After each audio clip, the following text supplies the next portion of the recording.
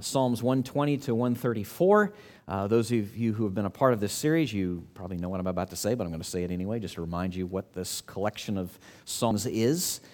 It was a collection that was put together at some point in Old Testament history, in the latter part of Israel's history, as the pilgrims would make their way up to Jerusalem, ascending up to the Temple Mount to gather there for the annual feasts. This collection of songs was put together that the people might have something to sing together, to have their hearts, their minds be prepared, not just individually, but collectively, corporately, together, as they were making their way to the temple.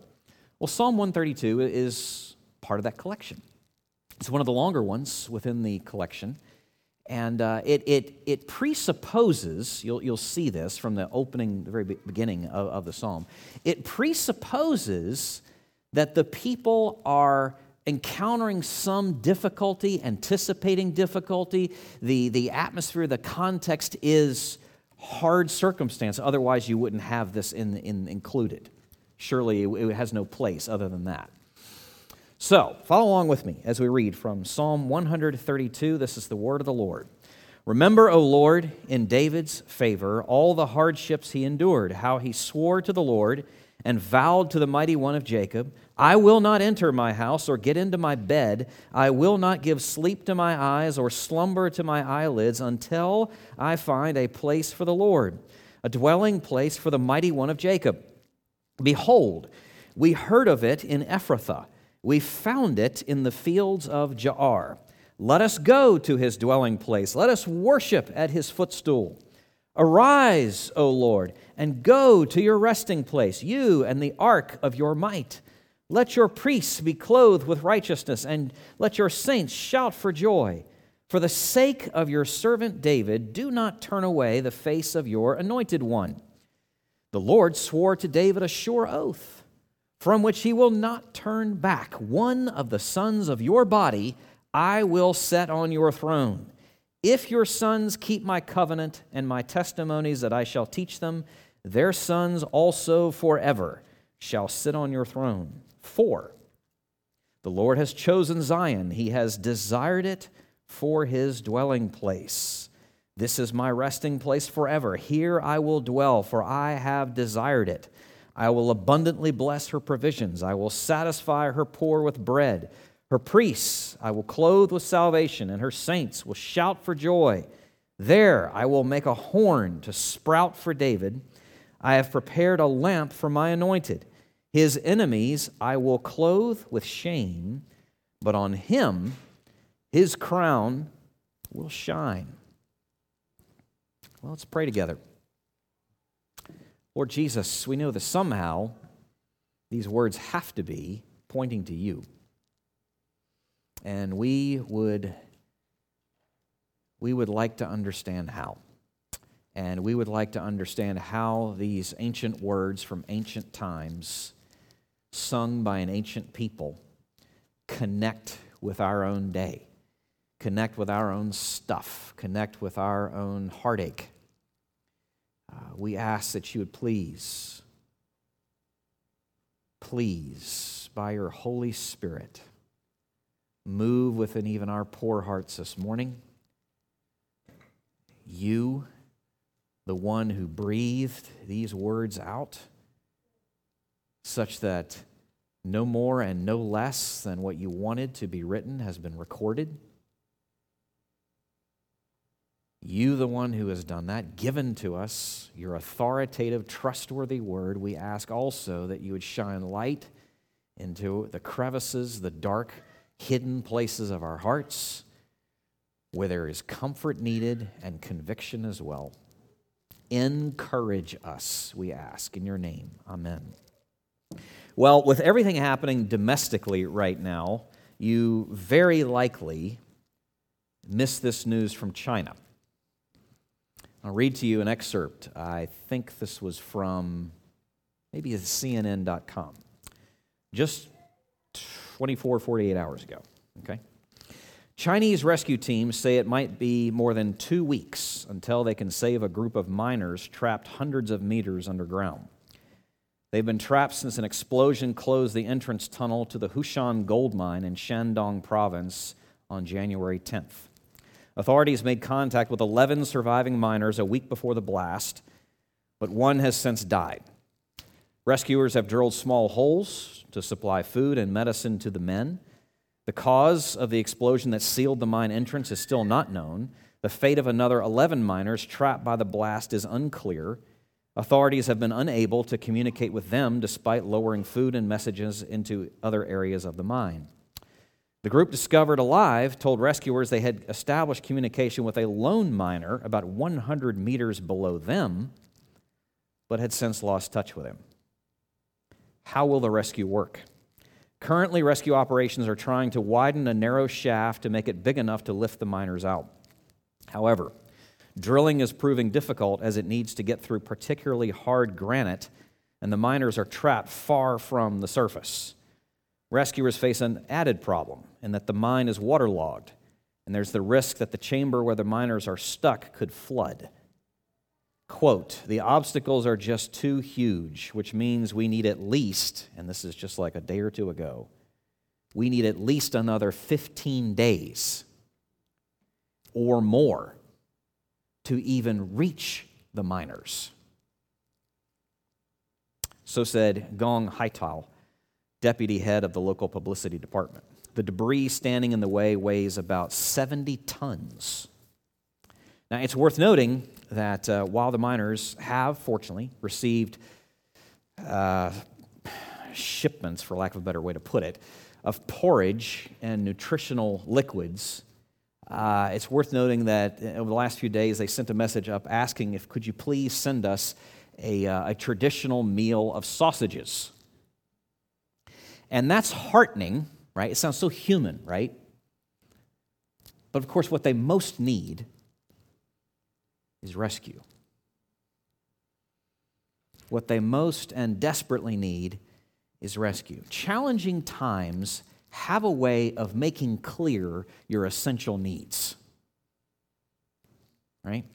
Has a way of just kind of pushing the other stuff to the side.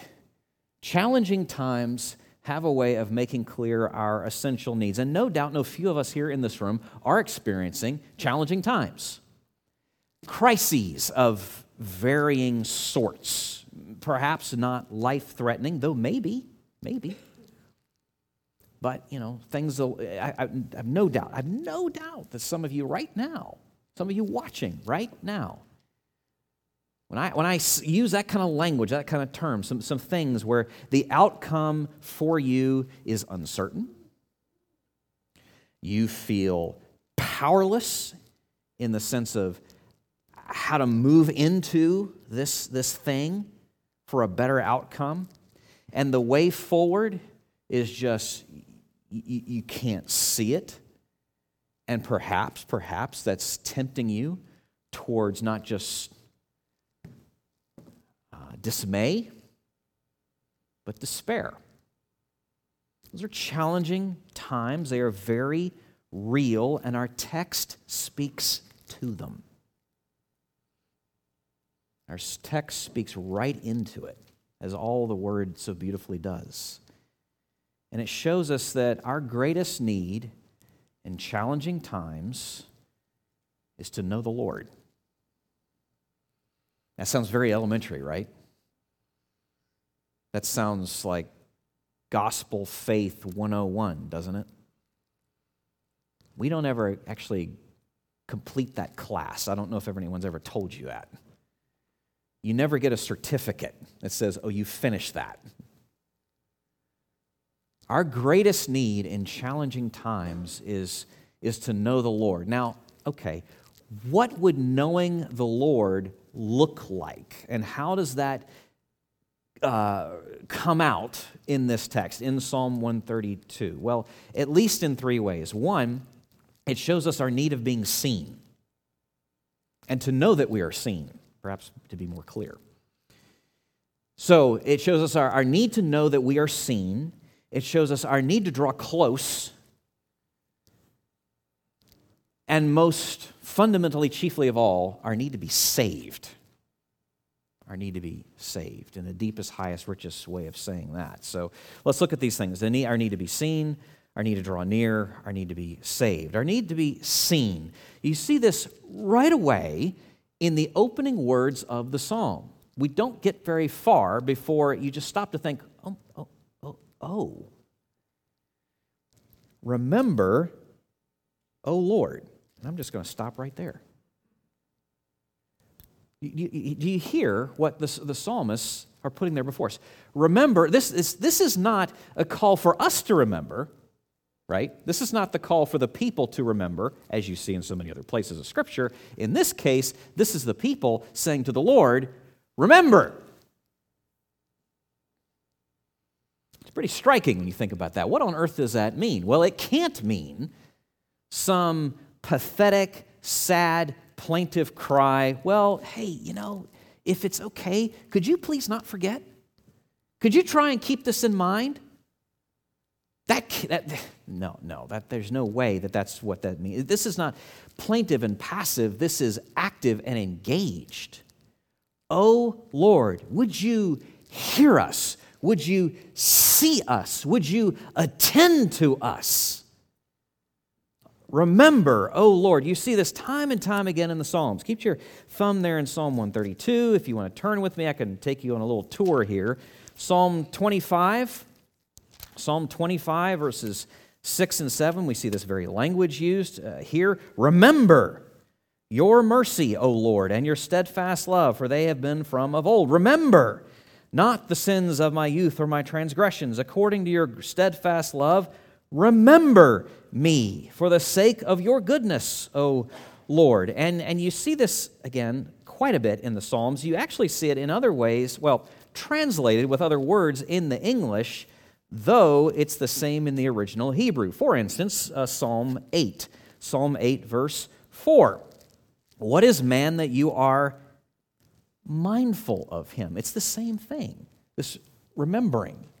What is man that you are mindful of him? And you see something of a parallel. And the Son of Man that you care for him, which tells us something about what that's meant to mean.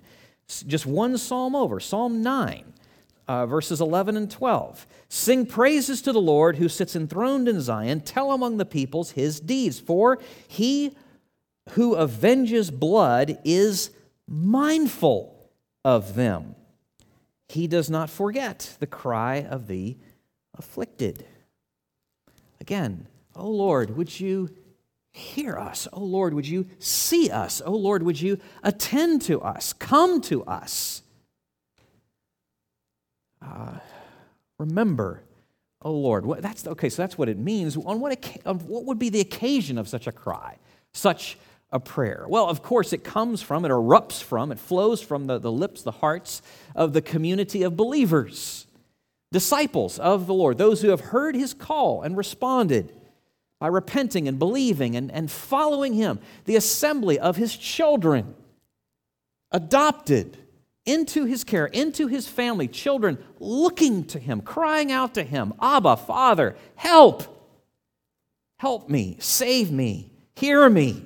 In the midst of trouble, in times of need, when things are hard, when the waters are rising, remember, O Lord. Remember, O Lord. You see, he loves us so he shows us even what to say. He's taking us by our little hands and giving us even the words, because sometimes we don't have them, right? I don't even know what to say. I'm so shell-shocked by what's just happened. And he gives us even, his love is so tender, and he's so close and so good, he gives us even the words. He's giving us permission to say to him, if you can believe this, remember, as though he won't. Remember, O Lord. He does hear. He does see.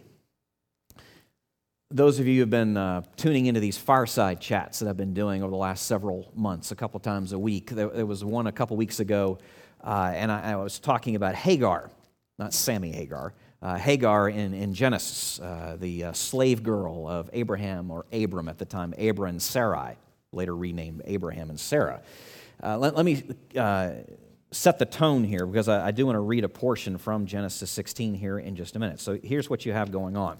So Abraham is beginning to question Abram and Sarai. They're beginning to question, beginning to wonder, how in the world is the Lord going to, in fact, come through on this promise to bless Abram with an heir, that we would have a family, that there would be a line, that there would be a nation. How can that possibly be? We're getting older, and nothing is happening here.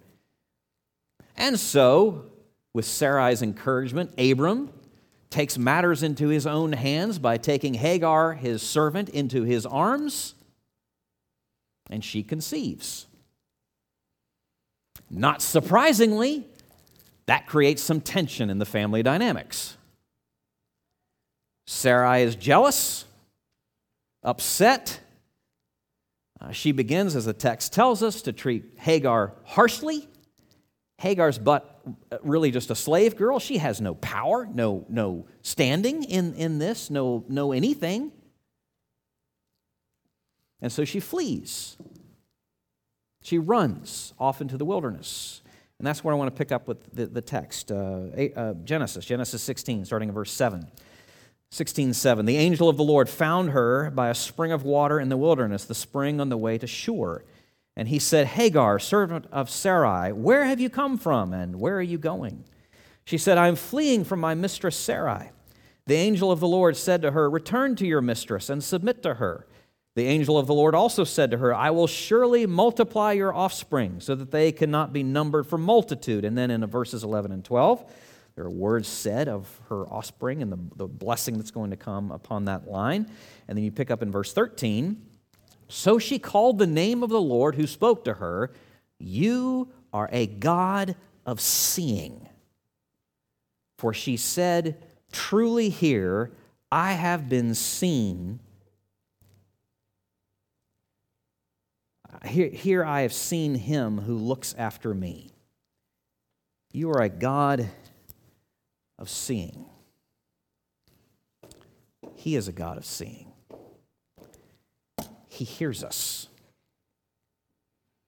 I mean, indeed, a name given to him is the one who sees. He sees us. He hears us. He sees us. He loves us so, again, he gives us the very words with which to speak, such as his tenderness and his goodness towards us. Remember, O Lord. I wonder if you know he's given you those words. Do you know even this morning he sees you, he hears you, and he's given you even those words to pray to him? And our greatest need, our greatest need in time of need, in the worst of times, is to know him. And part of that is knowing we are seen. Part of that is knowing we are seen, which then takes us to this next point, and that is to draw close, to draw near to this one who sees us. And we see that back to the Psalm 132. It comes out especially in verses 1 through 10. I'm not going to read verses 1 through 10 again, but that's the first half, basically the first half of the Psalm, and it comes out here as David is expressing, the psalmist is hearkening back. The psalmist is hearkening back to the history, as we read earlier from 2 Samuel 7, as David was expressing his longing to build this temple. So here's the backdrop, just to sum it up again. David has reached the point, he's settled in as the king, he is settled into his house, his palace, and he feels it is appropriate now to build the Lord a house, a temple. For all this time, up to this point in Old Testament history, God has moved with his people, been with his people, there within the tabernacle. There's no temple at this point. This is a tabernacle. This is a fairly sophisticated tent, mobile, pretty temporary structure meant to be picked up and moved from time to time, which it was, of course, during the wilderness period of the Exodus. And David is recognizing, okay, you've established me. It's time. It's time for the people, this kingdom, to have in the capital city a temple, a place, a dwelling place, a resting place for you, my God, the God of my people, a place for the ark of the covenant, referred to even in the psalm as his footstool, the place upon which you might say the feet of the eternal king rested upon the earth. Somehow, this is the physical dwelling of the eternal, everlasting, cosmic God. The ark, the tabernacle, later the temple. David, that's his intent, that's his desire. He longs to do this. Understand that it was not merely a political move on his part. This is not, as some commentators misinformed, I will just say, will try and convince you, this is just a power play. He's just trying to consolidate his political power. Okay, granted, in ancient history, it is true that kings would, at such times, build a temple for their god or gods. And it is true, certainly there would be pragmatic benefits in doing such, and you could imagine how that would have an impact upon the kingdom, as the king builds this temple. But that's not what's going on here at all. This is not a political move, this is a relational move. David knows, as is said here, the mighty one of Jacob.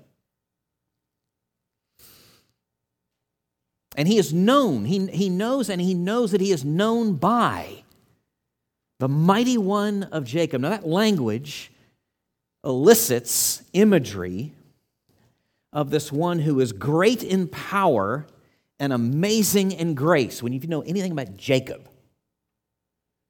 and to refer to the Lord as the mighty one of Jacob brings those things together, his power and his grace, his might and his mercy. In no way is David criticized here for what he wants to do. He's commended. He's commended for this. He longs to bear any cost, to pay any price, endure any hardship. And indeed, you see there in the opening verses of Psalm 132, indeed he had. Such was the intensity of his desire to draw near and to be near and have near the Lord. And you recognize how important, how vital this was. Let me try and capture something of this zeal, this desire that just could not be quenched. It was an unstoppable sort of desire. So 2020 was a tough year. I don't have to convince you of that. Maybe I could tell you this may surprise you. It could have been worse. I mean, we could have gotten news from Hollywood that somebody wanted to do a remake of The Princess Bride. I mean, you don't mess with a perfect thing. You don't do that. And there's no point. And where do you go, right? That film has so many moments, so many memorable lines. And I'm just going to grab one exchange between what's his name, Wesley and Buttercup. Great names. So here you go. It's towards the latter 10th of the film, I guess. Wesley, I told you I would always come for you. Why didn't you wait for me? Well, Buttercup says, well, you were dead. Death cannot stop true love. All it can do is delay it for a while. I will never doubt again. There will never be a need. Here's the idea. It's a silly analogy, I'll grant you, but here's the idea. What that man is saying is nothing will stop his pursuit of that woman. And what we see here in the Passion of David is that nothing would stop his pursuit of his God and his desire to be in his presence. Nothing. That's why he was willing, we see here, to bear any cost and pay any price and endure any hardship. Because why? Because he knew that he was drawing near to the one who had, was, and would bear any cost, pay any price, endure any hardship to be near us. And that's the God he wanted to be near, who would go to such lengths for us. Now, here's a challenging question that we need to ask at this point of ourselves.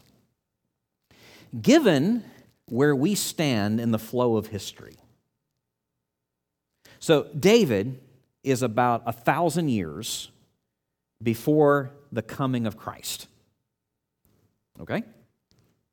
And you see his zeal to draw near, given what he knows of the Lord at that point. Given what we know on the other side of the cross, as we can see the intensity of the hardship that he endured to draw near us, how much more so as we look at David's zeal, his desire to draw near to the Lord, how much more so then our desire should be to do the same. Do you see?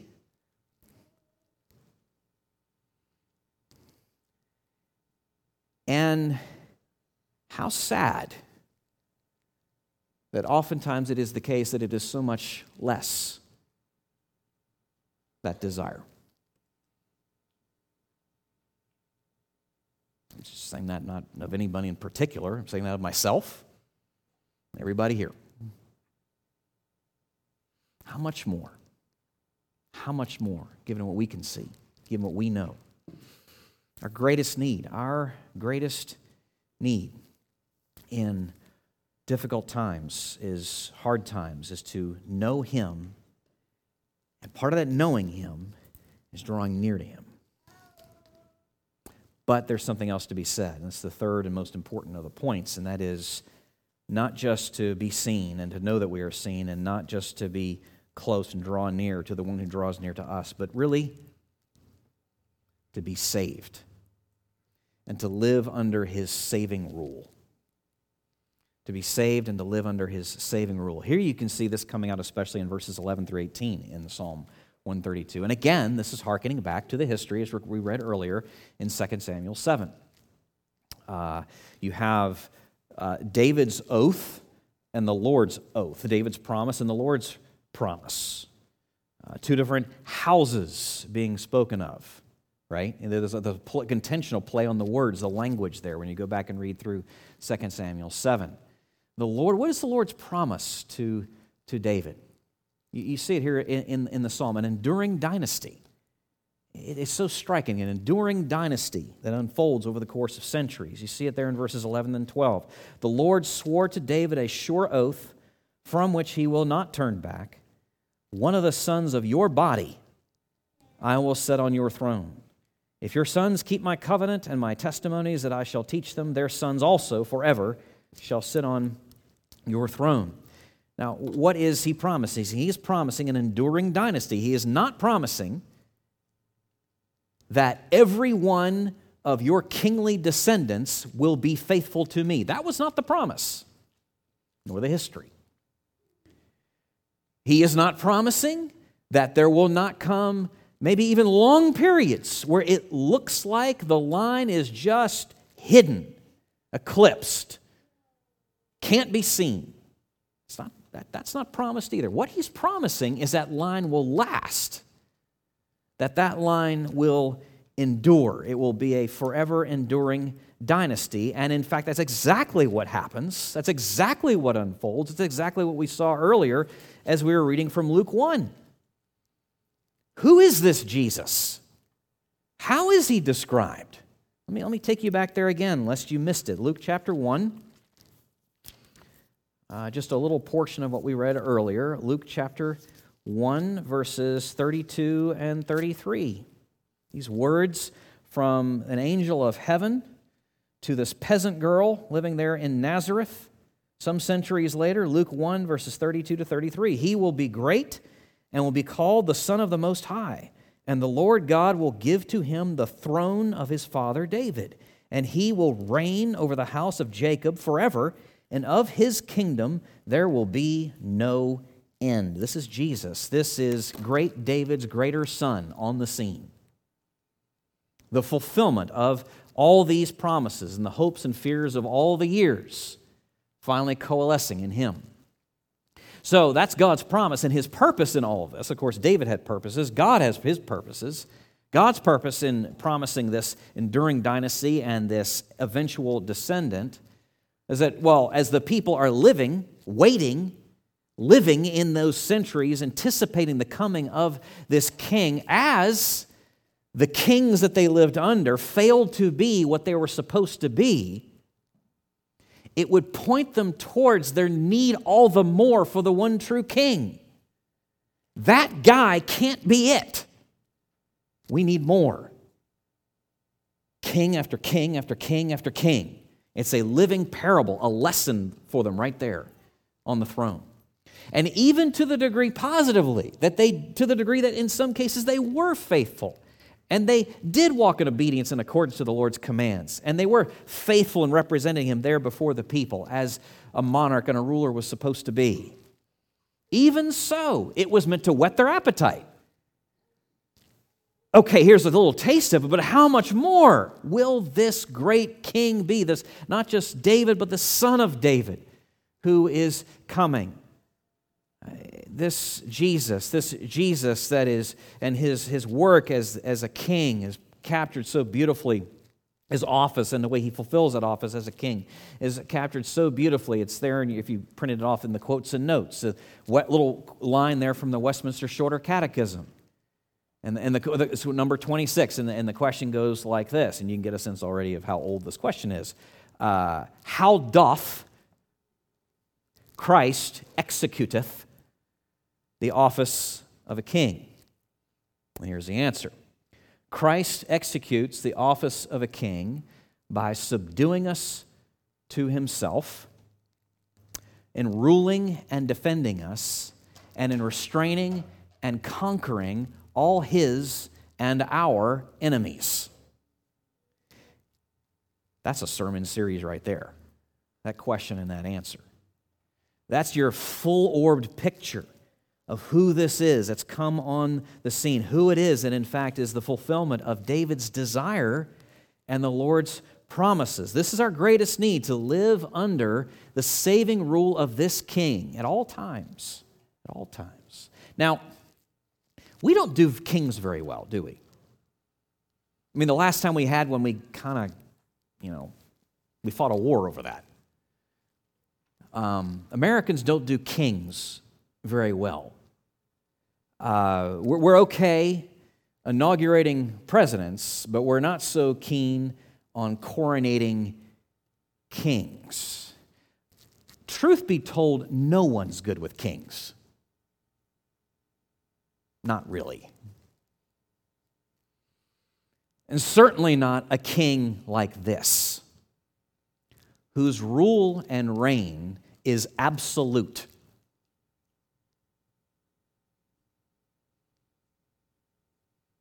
Absolute.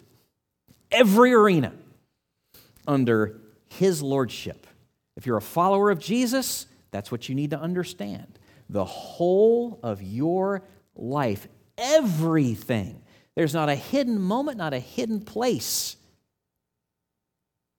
Everything lived under the lordship of Jesus. And yet, how adept we are. How adept we are at our personalized, selective areas of submission,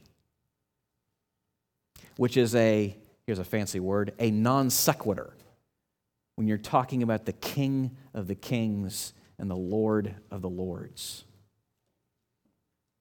For us to try and parcel things off. No. And then you think, well, what would move my heart? What would move any of our hearts? What is the vision that we would need to transform us, to get us away from that parceling and that parceling off of certain aspects of our lives? Well, perhaps it might be grappling with the flow of events as we see, say, for instance, in 2 Samuel 7. And the pronouncement of this promise. And then it's being spoken of sometime later in Psalm 132. And then even much later, its realization, as we read in Luke 1. And then connecting the dots with all of that. And what I mean by that is connecting the dots in terms of the implications His faithfulness to us. Oh, His faithfulness to His promises.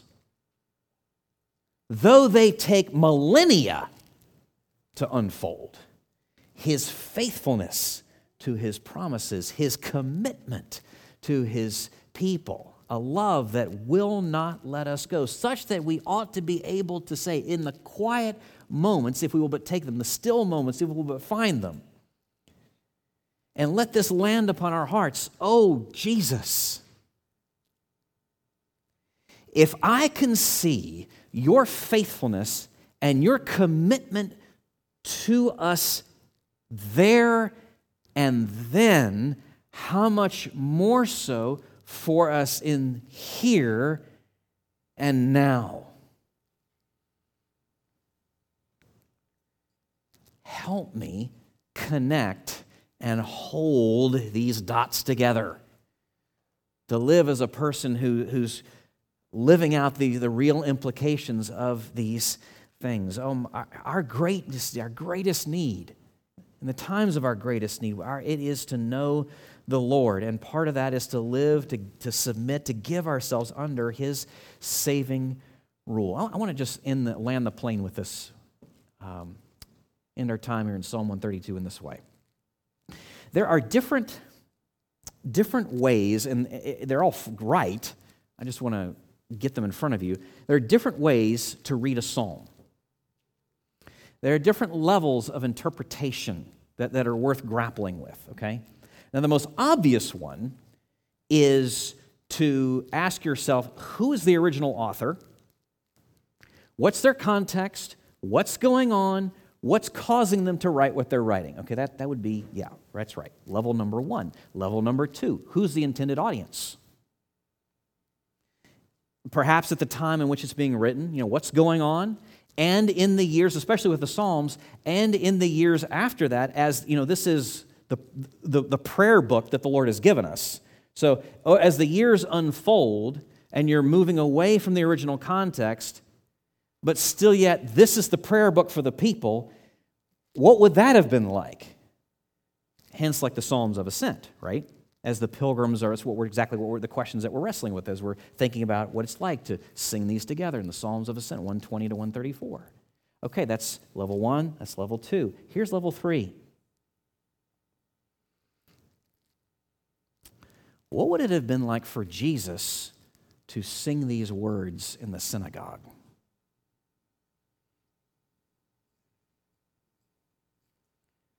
Jesus, who ultimately is the one that every one of these Psalms is pointing towards. In fact, we need to push it even further. As mind-blowing as that is, asking ourselves what it must have been like for Jesus to be singing these Psalms in the synagogue, Jesus leading His disciples up to temple as a pilgrim on their way to the annual feast. What would that have been like? But Jesus is the original singer of the song.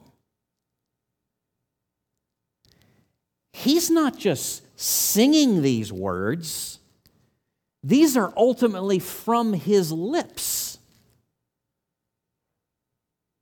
So, okay, with that in mind, let's reread verses 1 through 5. Can we do that for a minute? And just grappling with the reality that truly these Psalms are the songs of Jesus.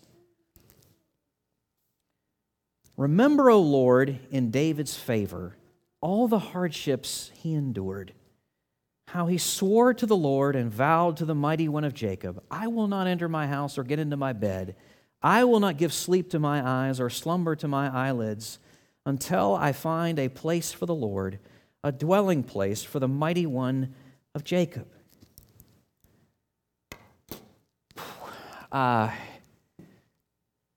The one who sings these words is the ultimate fulfillment of David's desire for the presence of the Lord to be amidst His people.